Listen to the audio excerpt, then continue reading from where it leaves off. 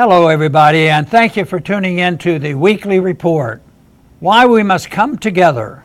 One of the greatest influences on both my personal philosophy and the strategy of how to promote it was Leonard Read, the founder of the Foundation for Economic Education.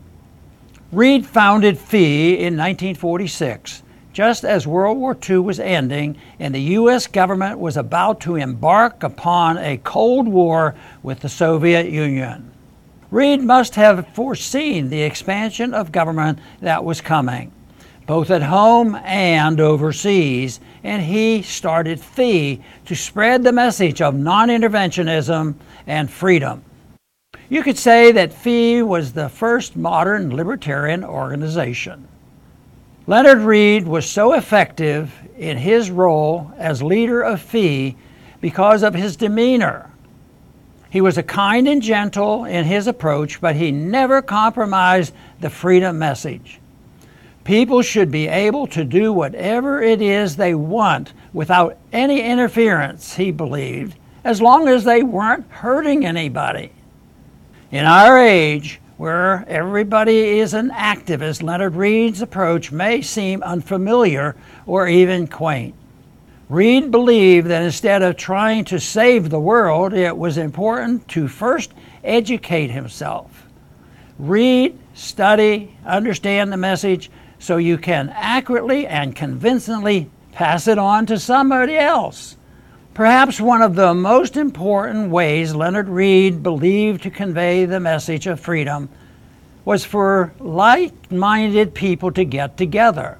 Getting together, especially at his legendary events at the FEE headquarters in Irvington, New York, was the best way to educate ourselves, educate others, and share ideas on how to spread the message.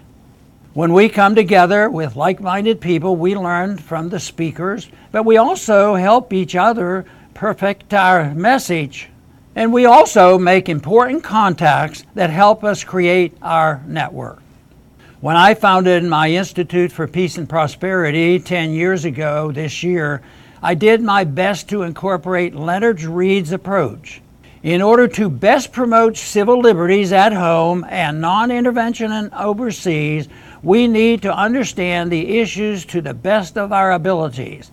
And one of the best ways to do that is to come together with others of like mind. Our institute started holding conferences in 2016 with our first big event in Washington, D.C. to a sold-out audience. Since then, we have expanded our conferences to include Houston, Charleston, South Carolina, and even here in Lake Jackson. While it is true that we have a loyal core who attend many of our events, we were pleased that at our recent Houston conference, a show of hands revealed that about half of the attendees were at their first Ron Paul Institute event. We have featured important speakers like Julian Assange, Robert F. Kennedy, Colonel Douglas MacGregor, and so many others. We have learned from their insights and experience, but just as importantly, we have developed and expanded the network of people who understand the message of peace and are ready to spread it further beyond our circles. That is what this is all about. We will be holding our 7th annual Washington, D.C. conference on September 2nd as we increasingly face the possibility of a nuclear conflict with Russia. The importance of getting together cannot be emphasized too much. These are critical times, and I hope everyone will join us in D.C. in September. Go to ronpaulinstitute.org for more details. Thanks for listening.